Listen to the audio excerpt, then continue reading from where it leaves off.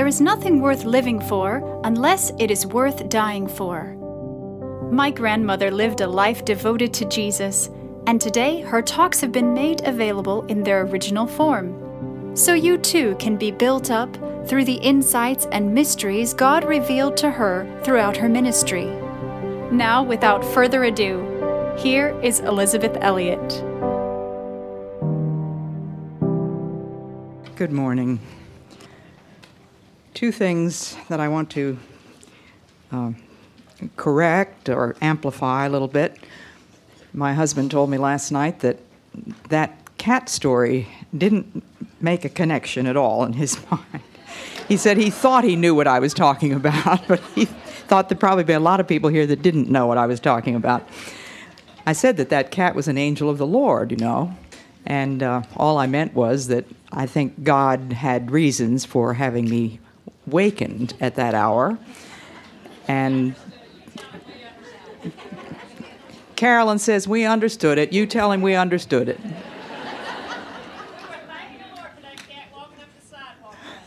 We were thanking the Lord for that cat walking up the sidewalk, she says. I misquoted you. Oh, dear.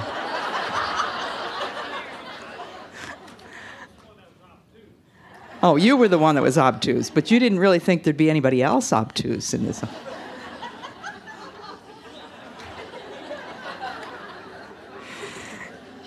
The Lord does have all sorts of ways of getting our attention, doesn't he? And the fact that cat had breathed heavily into my face and that I couldn't figure out where he belonged and how he got in there, I stayed awake for a long time, which meant that I got a lot of wonderful reading done in Viktor Frankl's book. The other thing I want to say is that you can change number 1 for your small group discussion, the reference. Instead of Lamentations 3:25, you can use that one too, it's fine, but I thought Psalm 27, 13, and 14, you might have a little less trouble figuring out why in the world I chose the scriptures that I did. It is a little bit disturbing at times to have to set things in concrete long in advance, and let's not have this set in concrete. So on your group, your small group, number 1, put Psalm 27, 13, and 14, either instead of or in addition to Lamentations 3:25. This morning, we're going to ponder the subject of relinquishment. To wait on the Lord means, for one thing, to give up a lot of our own notions about how things ought to turn out. And we just almost always have to start with getting rid of ourselves. Any spiritual exercise at all needs to begin with surrendering ourselves, relinquishment of all that we imagine God ought to do. That doesn't mean we have to get rid of it, get it completely out of our minds, but just a total handing over to God of what we think needs to happen and waiting on Him, because we are servants, and servants are those who simply wait for orders, wait in readiness to do whatever the Master asks us to do. And the need to wait requires that we get rid of ourselves. How many of you have read Hannah Whitall Smith's Christian Secret of a Happy Life? Wonderful. Those of you that haven't read it, I recommend it. It's a little book that was written more than 100 years ago and has never been out of print. There are very few books of which that can be said. She was a Philadelphia Quaker, and she had some wonderful down-to-earth common sense. And one of the things that she says about this business of the self, and you can put down number 1, the self, that's what we're talking about right now. She says the greatest burden we have to carry in life is self. The most difficult thing we have to manage is self. Our own daily living, our frames and feelings, and I keep coming across that word frames in books that were written about 100 years ago. We don't use it this way anymore, but I think what they mean is moods. You know that you've probably been singing for years, I dare not trust the sweetest frame, but wholly lean on Jesus' name. Well, it took me a long time to figure out what they were talking about, and as I've come across it in old writings, I think that's what it is, moods, temperaments. So our own daily living, says Hannah, our frames and feelings, our especial weaknesses and temptations, and our peculiar temperaments, our inward affairs of every kind, these are the things that perplex and worry us more than anything else, and that bring us oftenest into bondage and darkness. In laying off your burdens, therefore, the first one you must get rid of is yourself. You must hand yourself and all your inward experiences, your temptations, your temperament, your frames and feelings, all over into the care and keeping of your God, and leave them there. I remember an old gospel song that said, "Take your burdens to the cross and leave them there." And how often we take our burdens to the cross and carry them away again. So the great thing is to leave your temptations, your experiences, your temperament, your frames, your feelings, all into the care and keeping of your God, and leave them there. He made you, and therefore he understands you and knows how to manage you. And you must trust him to do it. Isn't it absurd of us to doubt that the one who made us does, in fact, know how to manage us? He knows exactly what is called for, given our peculiar temperaments. He knows what we need. He knows how to get it to us in his time. But we have so many of our own notions of what we need and what God ought to do and what this situation ought to, how this situation ought to be changed. And this is what waiting on God is all about. So the first step in waiting on him is getting rid of ourselves, that terrible, really unbearable burden of the self, the most difficult thing we have to manage, she says. And last night I think I mentioned, and I really do have a hard time remembering what I said last night and what I said on Wednesday in another seminar, the prayer of commitment, Lord, I give up all my own plans and purposes. Did I mention that? Thank you. Betty Scott Stam prayed that prayer. For years I've been giving the credit for writing that prayer to Betty Scott Stam, and I've only recently discovered that it was written by an older missionary to China by the name of James Graham, and apparently Betty Scott Stam, whom I knew as a little girl, learned the prayer from him, and she prayed that prayer, and this is the prayer that I copied into my Bible, a prayer of total surrender and relinquishment. All my own plans and purposes, all my own desires and hopes, and accept thy will for my life.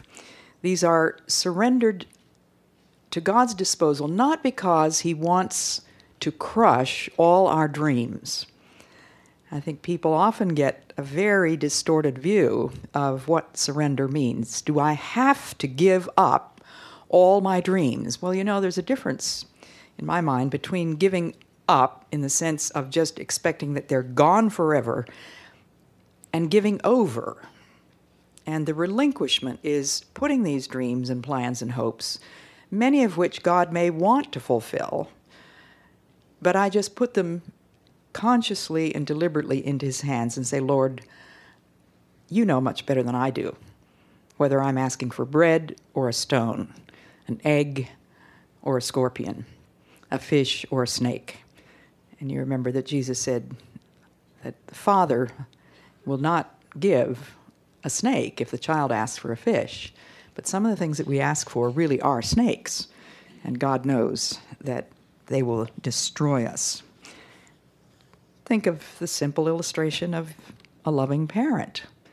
The little child doesn't know that the third ice cream cone will make him sick. But the loving parent is going to say no to such a request. Not because he hates the child, but because he loves the child, for the very simple reason that he loves the child. Why does a loving parent spank a child? not because he hates him, but because he wants to deliver that little child from himself, so that he doesn't go through life bearing that intolerable burden. We are given little barbarians, aren't we? To civilize. That's the job of parents under God. And God is in the business of transforming you and me, his wayward and recalcitrant children, into the image of Christ, the image of his Son. And that's what our lives are about. We're here to learn to know him, to be conformed to the image of Christ. And that is an impossibility without the relinquishment of that self. And when I surrender it to his disposal, there's another word that has been very greatly narrowed down in its meaning. We think of disposal systems and garbage and all of that sort of thing.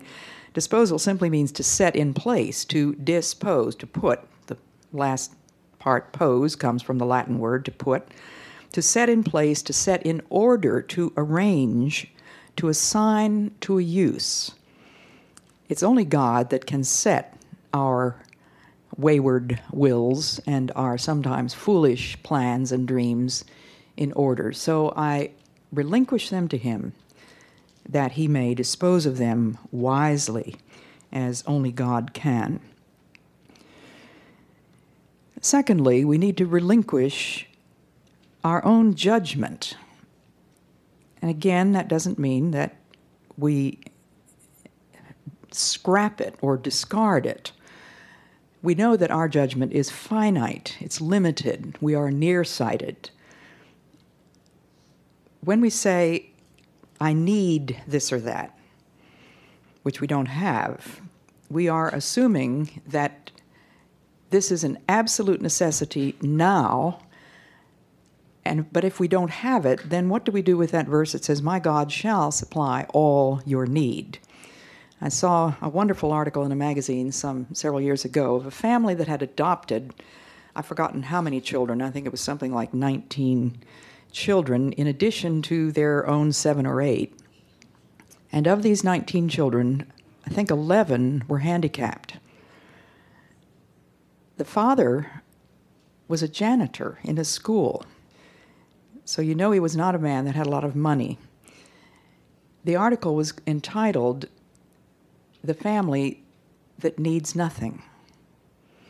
And the reason they gave it that title was they believe that God supplies all their needs. And so if there's something that they think they need that they don't have, they trust God's judgment and not theirs. So in effect, they needed nothing. You may need something tomorrow, and tomorrow you will have it if God wants you to have, if God knows that you need it, because we have that promise. But we need to relinquish our own judgment and let God be the judge of what we need. Now, there's not one person in this room that can't think of something that you imagine that you need. I think all of us could come up with something. I need this or I need that. I know that I need to learn the lessons that I'm dishing out to you during this weekend. That certainly is a need. And God has his own amazing and mysterious ways of seeing to it that the opportunity is given every hour for me to learn the things that I'm trying to teach other people. It's a very humbling experience. I don't think there's ever a time when I choose a topic to speak on where I don't find myself tested quite severely at that very point.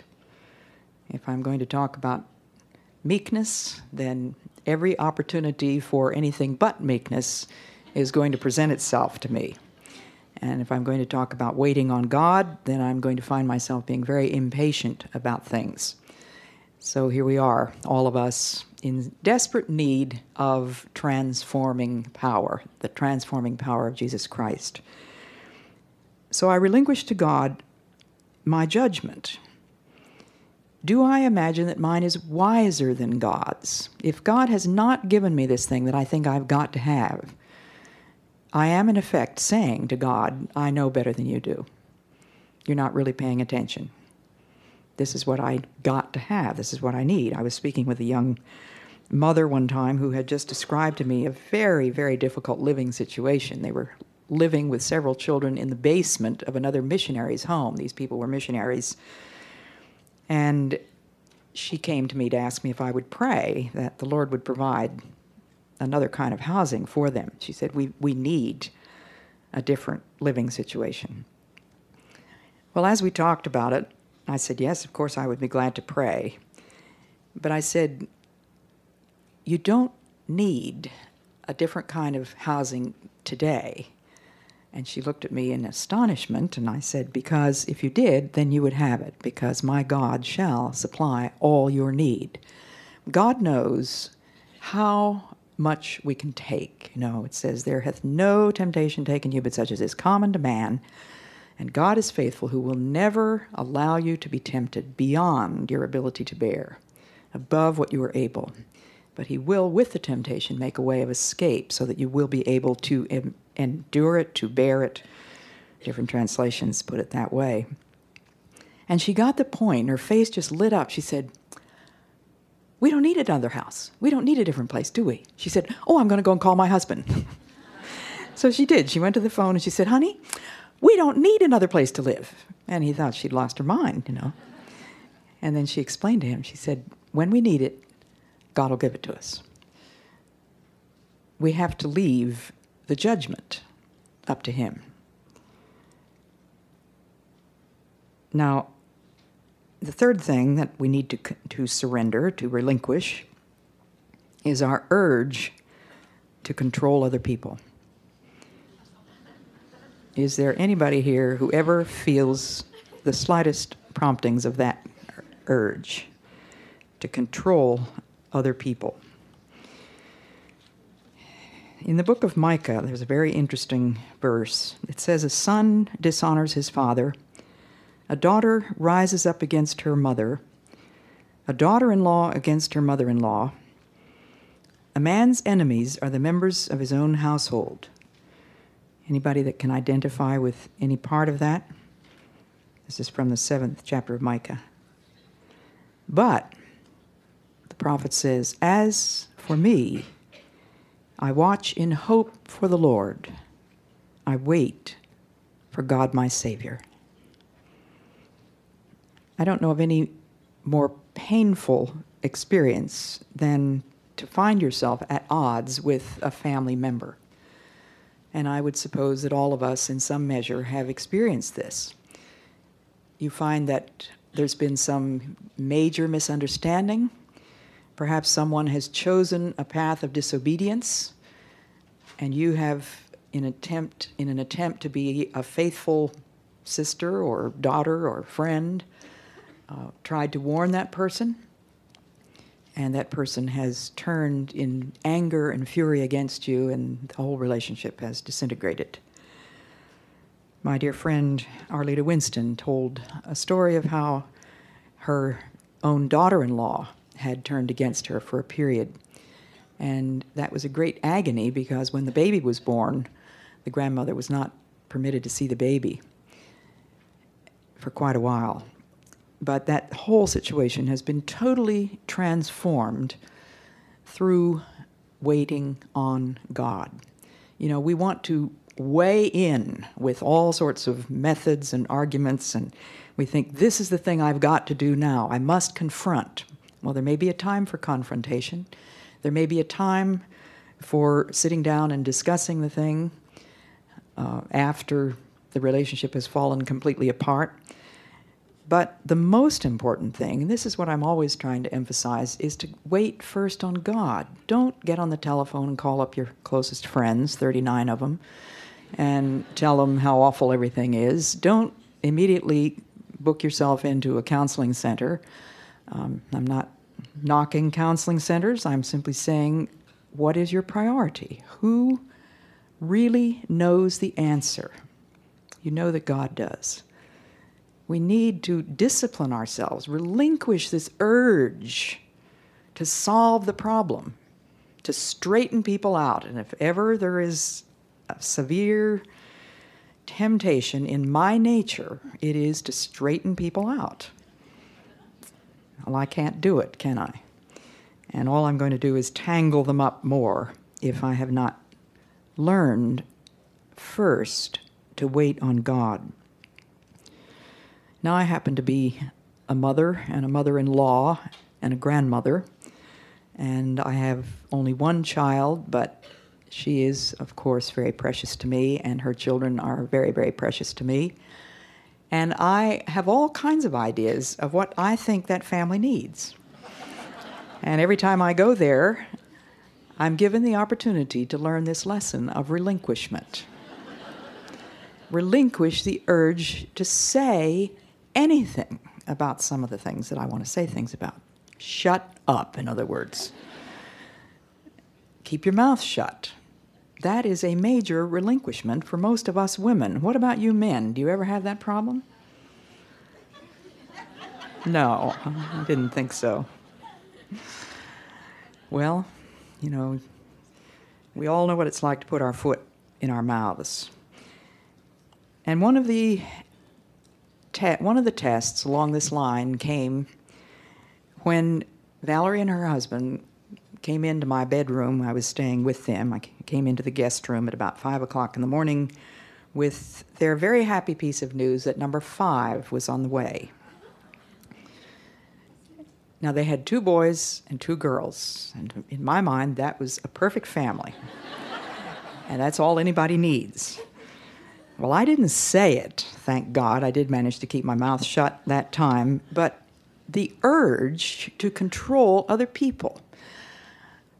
I was so upset about that, not primarily because I thought they ought to stop with 4, but because I thought this was a bit too soon after number 4 had come. But I began to think, what business is it of mine? You know, it is absolutely none of my business. I wanted to tell my son-in-law to sleep in the backyard for a while. I mean, I can't tell you all the wicked thoughts that went through my mind and all the things that I thought that I could say. And I had to get down on my knees and just relinquish all those urges to God and say, Lord, these are your children. Valerie and Walter are your children, and they're 4 children, and this tiny one without a name is yours, and Lord, work out your will in their lives, and help me to be a prayer as a grandmother. That is my primary responsibility. We grandparents, you know, it's not our job to straighten out our children or our grandchildren. It is our job to be faithful in praying for them and to lift them up into the presence of God daily. The last time I visited my grandchildren, my 15-year-old grandson needed a haircut, in my opinion. I said nothing, but I prayed that the Lord would do something about it, and lo and behold, his swim coach told him he had to have a haircut. You never know what God is going to do in answer to your prayers. Lars and I have very different ideas about how to keep, shall we say, my study and his office. We have 2 little rooms upstairs, and he calls his an office because that's the kind of work that gets done there, and I call mine a study because that's the kind of work that gets done there. And there are times when I just would give anything in the world to go in there and just rearrange everything. I don't like the way Lars arranges things. And I have to confess that I tried that a few times, way back early in our marriage. My urge to control others has got to go. And as maybe you've heard Ruth Graham say, you pray about the things, you pray about everything, and you leave the impossible with God. And we cannot change other people, let's face it. We cannot control other people, and the attempt to control other people is invariably damaging. I would like to straighten out the mess in the church. where I belong. There's not a thing I can do about that other than pray, but I do need to pray. I would like to get rid of the Nintendo that somebody gave to my grandchildren. My daughter nearly died when they got this for Christmas because it was the last thing she ever wanted in the house. And if somebody in the church comes along and gives you your children a game like Nintendo to the children, then what do you do in order not to offend those people? Is this my business? That's the question. Is it my business? No, it is God's business. Leave it to Him. God says, I'll take care of it. Keep your mouth shut. Remember that God's timing is always right. I must wait on God's timing. And being silent and backing off and shutting up are disciplines. They are disciplines for every one of us. They are forms of chastening. And the Bible tells us that our Heavenly Father chastens us in order that we may share His holiness. We need to be chastened in order to share His holiness. I think we women, ever since the Garden of Eden, are manipulators. We have very subtle ways of doing things. Did I hear a man say amen? Well, Eve was a manipulator, wasn't she? She had her own agenda, and she set about moving in the direction of fulfilling what she thought needed to be fulfilled. And what happened to Adam? He just wimped out. He said, this is what the little lady wants, and this is what we'll do. So we are manipulators. We women and you men have abdicated responsibility of what masculinity is all about. Well, we won't spend any more time on that one, but just a word. I trust it's a word in season. And for both those faults, we need the Lord's chastening. And we need to relinquish our desire to be laid back if we happen to be a man and God has assigned to you the position of headship. I don't meet very many men who really want to be the head of the house in the sense that the Bible requires. The spiritual head, the one who is to husband and protect and provide for and be responsible for everything that happens in that house, the one at whose desk the buck stops. Not too many men jump at that opportunity. They would much rather turn over and go to sleep, turn on the TV, be away for the weekend instead of having to face up to responsibilities that always require sacrifice. And the responsibilities of both husbands and wives require sacrifice. Relinquishing our time, relinquishing our ideas, relinquishing our urge to control other people. So we need the Lord's chastening. Yes, we do. We need it. And the contexts in which we are to learn these lessons are chosen by God. Never imagine that you would be a saint if you were put in different circumstances. Your own condition, your job, your home, your family, your relationships, your church, your difficulties, your limitations, your handicaps, every one of them is exactly designed by the one who made us for our learning sainthood, our learning holiness and being conformed into the image of His Son. Now, did I make this up? No, I got it out of Romans 8:28 and 29, which says everything that happens fits into a pattern for good.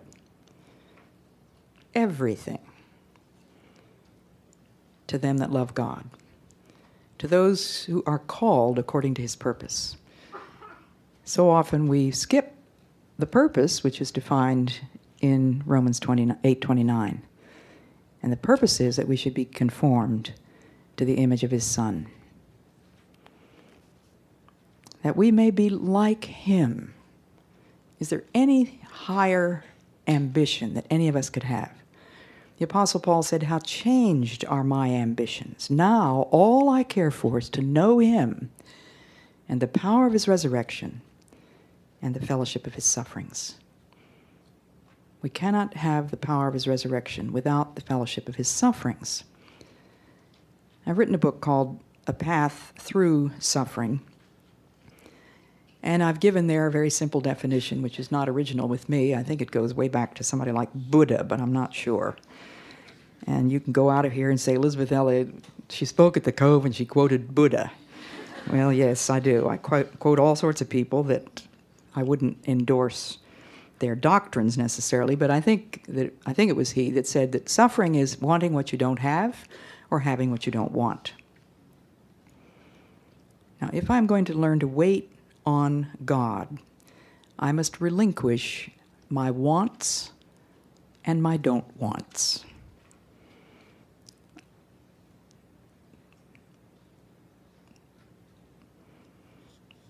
When I say suffering is having what you don't want and wanting what you don't have, that would include, of course, many trivial things which we would never dignify with the term suffering. But trouble, adversity, affliction, anything that tries my mortal soul, anything that cuts across my ideas, my tastes, my preferences, my frames, would fit this definition, wouldn't it? Those are the kindergarten lessons. If we don't learn to relinquish our wants and our don't wants in the tiniest little thing. Well, I didn't want to eat in this restaurant, and do you people know any more severe test of a marriage than a car trip where you have to decide where you're going to stop for lunch or whether you're going to stop for lunch, and if you have a husband like mine, he doesn't see any point in stopping for lunch. And I'm hungry practically all the time anyway, but twice as hungry whenever we're on the road. So it'll get to be 12 o'clock, and he's not looking for a place to eat, and I can tell that, and 12:30 comes, and we eat lunch at 12 o'clock at home, so I'm very hungry. And 1 o'clock comes, and finally I'm likely to say something, were you planning to maybe have a bite to eat? And he says, oh, did you want lunch? You know, he never says that when we're at home. I mean, sometimes I just feel like not fixing lunch, and then when he comes down at his usual time at 12 o'clock and just say to him, did you want lunch? You know. These tiny little things are the kindergarten lessons, and it is as I learn to respond and relinquish my wants and my don't wants. I didn't want this, but this is what I got, so everything that happens fits into a pattern for good. Wait on the Lord. Let the Lord take care of all of these little things that aren't working the way you expected them to. The contexts in which we learn are chosen by God. This pattern for good is designed so that we may be conformed to the image of His Son. Everything that happens. And there is no other context for me. There is no other place in the universe where I can best learn these lessons, but exactly where God has put me. Exactly the people with whom I have to live and work. Exactly the circumstances, financial, physical, mental, spiritual, all of these things, God designs for our best. He may change them tomorrow, but that's His business and not mine. It is these particular needs, desires, perplexities, and calamities. Why does God have you where you are? Because this is the perfect setting in which He wants to reveal Himself to you. It's the perfect setting in which you can learn to wait on Him.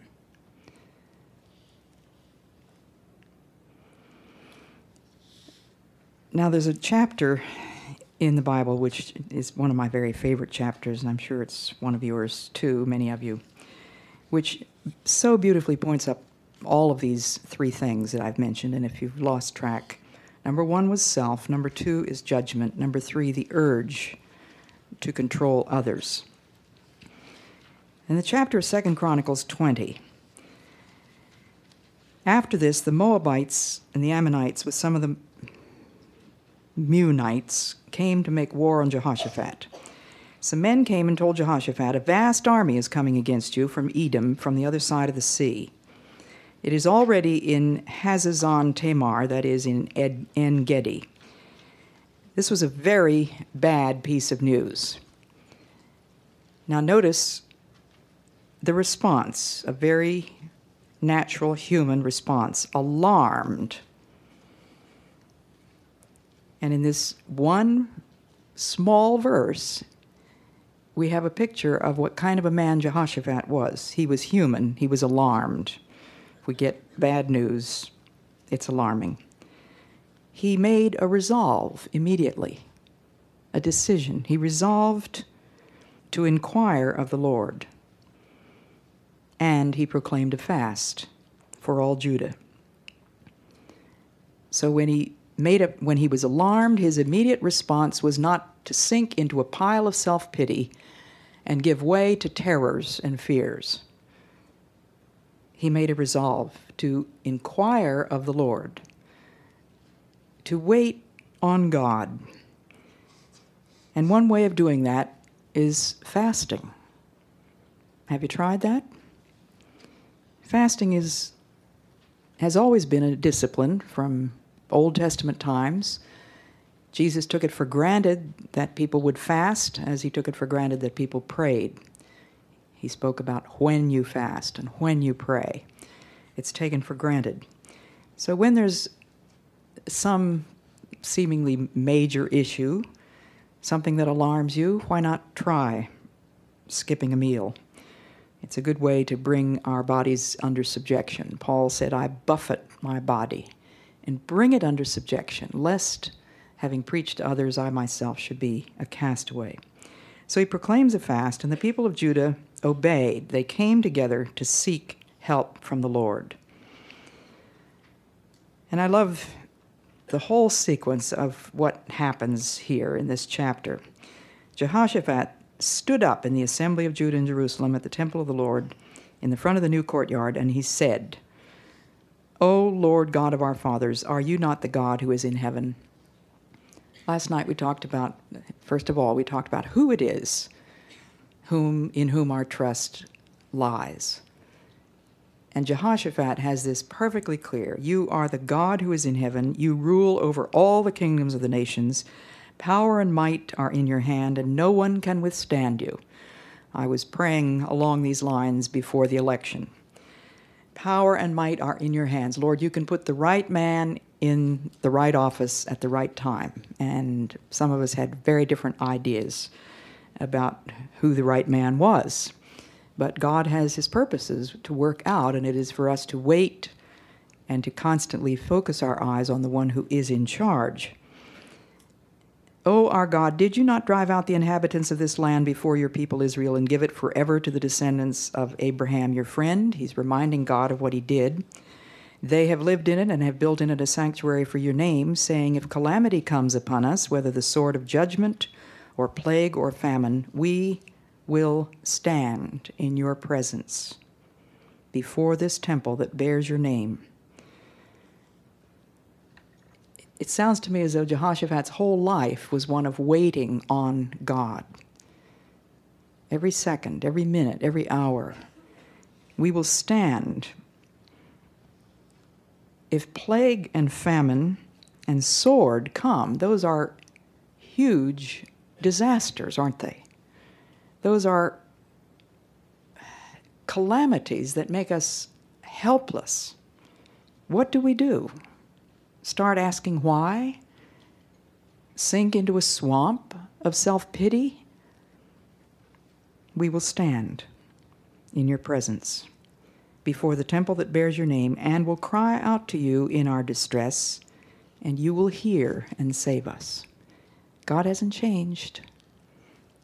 He's the same yesterday, today, and forever. Nothing has changed in the nature of God. And then Jehoshaphat points to the present situation. And that's the thing to do, just lift it into the presence of God. I've been reading a marvelous book called Transformation in Christ. And the theme of that book is bringing everything into And he uses a Latin phrase, and I don't think it's really totally translatable into English, in conspectu Dei, which means in the view of God. Just try to look at everything in God's view, bring it into the light of his presence. And that is exactly what Jehoshaphat is doing here. He brings this situation. Now here are men from Ammon, Moab, and Mount Seir, whose territory you would not allow Israel to invade when they came from Egypt. So they turned away from them and did not destroy them. He reminds God of his command and of Israel's obedience, and look at the calamity that has been the result of that obedience. It's amazing when you read through the Bible and see the terrible things that have happened as a result of somebody's obedience to God. Have you ever thought about those? I've been making a list of those for a long time. Well, for one example only, when Jesus was born, this clearly was the will of God. When the fullness of time had come, God sent forth his Son, born of a woman. And what happened as a result of that divinely ordained event? Think of all those babies that were killed, murdered. Well, there are thousands of examples in Scripture and in our own experience where we did the thing that God told us to do, and something awful happened, and so immediately our reaction is, oh, I must have made a terrible mistake. Or, worse, Lord, after I was so obedient to you, why would you allow a thing like this to happen to poor little me? Wasn't I good enough? Totally mistaken notion. So Jehoshaphat reminds God of their obedience. See, he says in verse 11, see how they are repaying us by coming to drive us out of the possession you gave us as an inheritance. O our God, will you not judge them? Relinquish our judgment and ask God. To us, this looks utterly incomprehensible, disastrous, calamitous. But Lord, will you judge them? You do what needs to be done. This is looking at it in the view of God. And then he reminds God of their helplessness. We have no power to face this army that is attacking us. We do not know what to do, but our eyes are upon you. How often we pray that, don't we? Lord, we have no idea what to do. So when we don't know what to do, we do one thing. Eyes on him. Lift yourself out of this terrible thing, this awful set of circumstances, and put your eyes on him. Someone has said, look around you and be dismayed. Look inward and be discouraged. Look upward and be filled with joy. Something like that. It's a little better than that, but that's the idea. Put your eyes on him.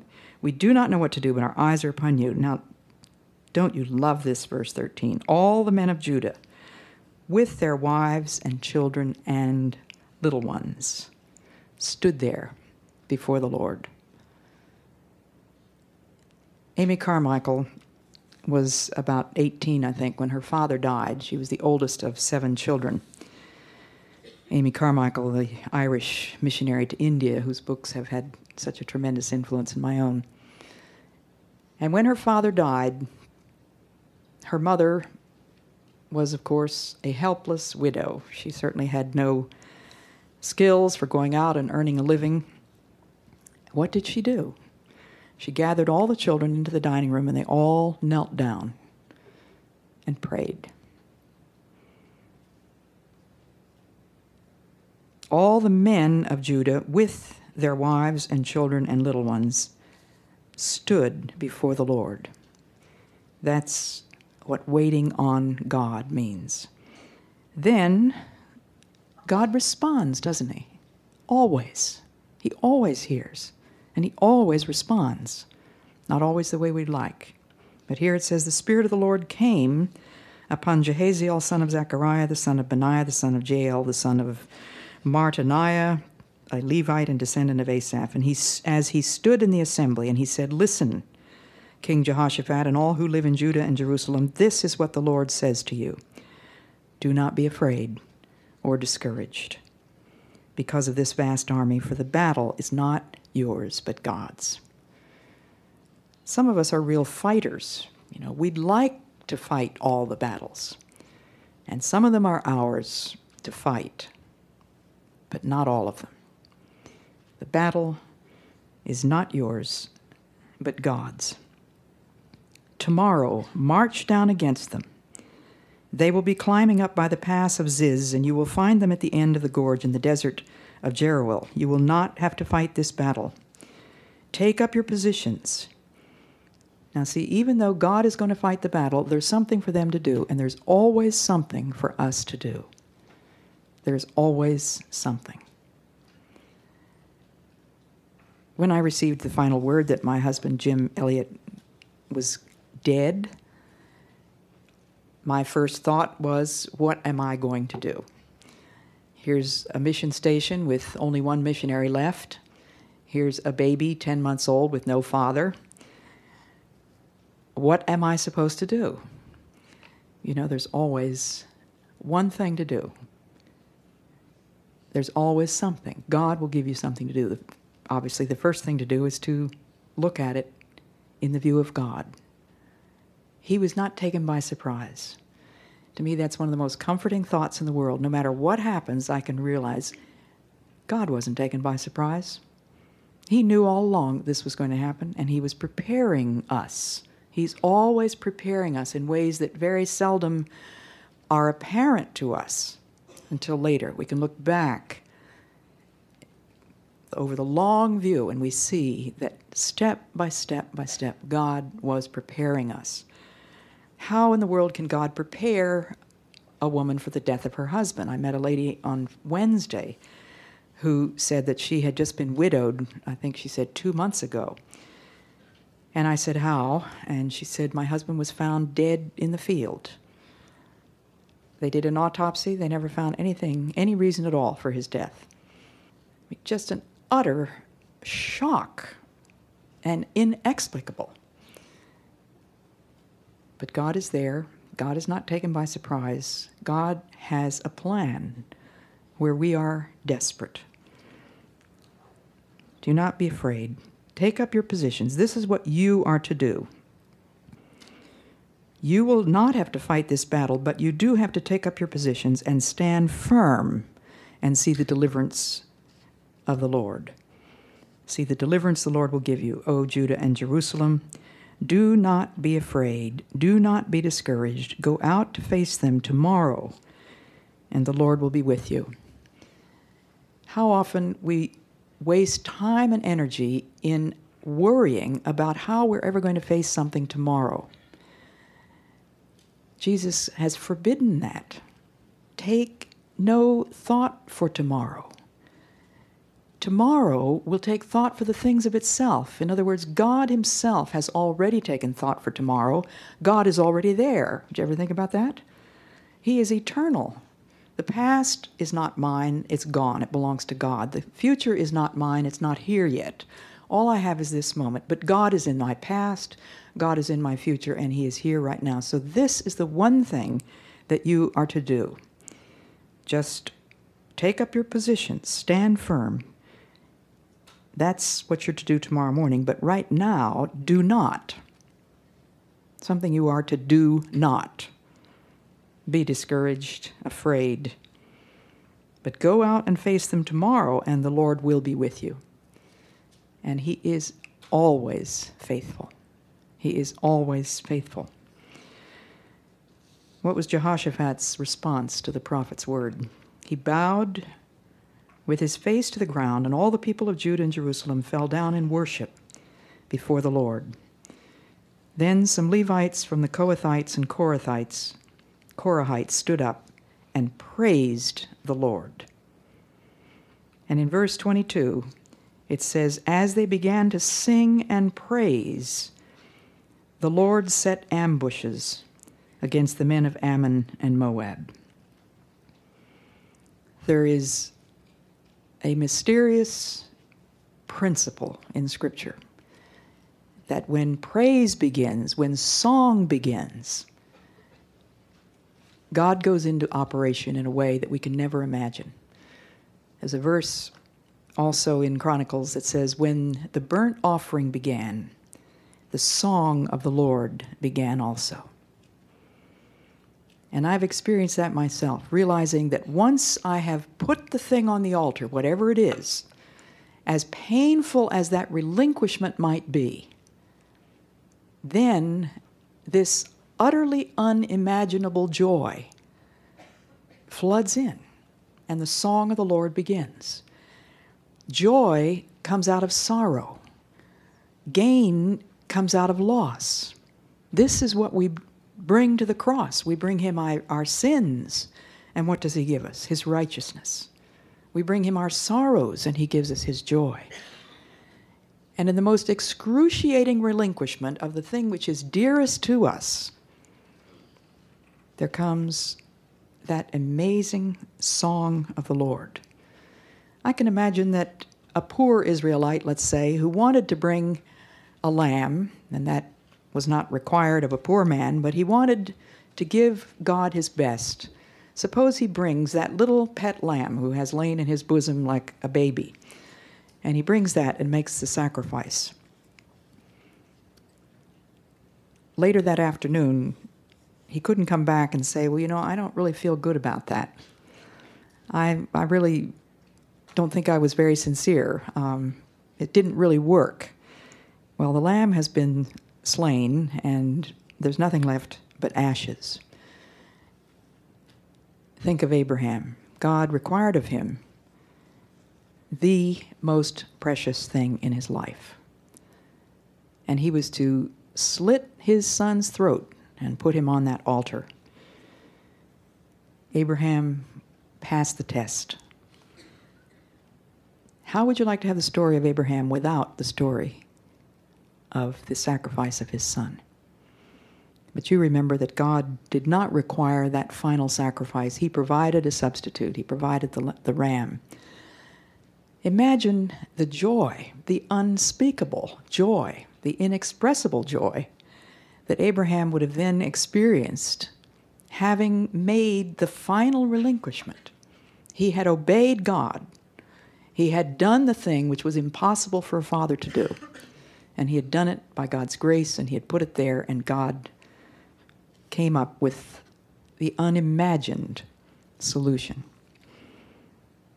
As they began to sing and praise, the Lord set ambushes against the men of Ammon and Moab. And I recommend to you who are in some desperate situation, remember you only have one thing at a time to do. Start by waiting on God to find out what that thing is. Maybe all he's asking you to do next is wash the dishes. Some tiny, ordinary thing that doesn't seem to have anything at all to do with the will of God. When you make that act of obedience, the next step will be clear. I've found this again and again and again in my life. Just take a very simple little thing like losing something. When I lose things, I get all upset because I pride myself on being so organized and know exactly where everything is. But I lose things regularly. Ask Lars. And I can call a halt on all the work that I was going to do that morning until I find that Gold Cross pen. And I turn everything upside down, and I go through the drawers, and I empty the wastebaskets, and I go into Lars, and I accuse him of having walked off with my pen, which he does occasionally do. And there have been time after time after time when the Lord says to me, forget about that pen. You do what you know you're supposed to do this morning. Sit yourself down at that desk and turn on that computer and do whatever it is you were going to do.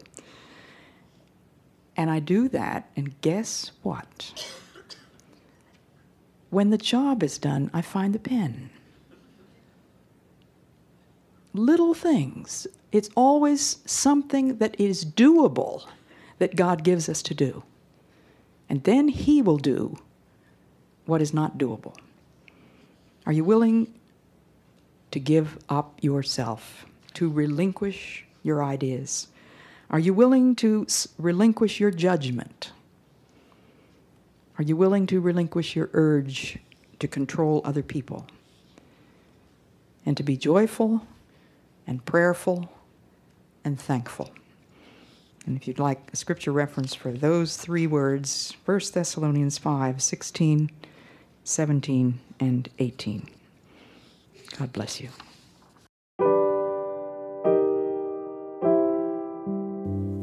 I pray you've been encouraged and inspired by what you've heard today, and will keep joining us here and on social media for My Granny's inspiration. Until then, remember, the eternal God is your refuge, and underneath are the everlasting arms.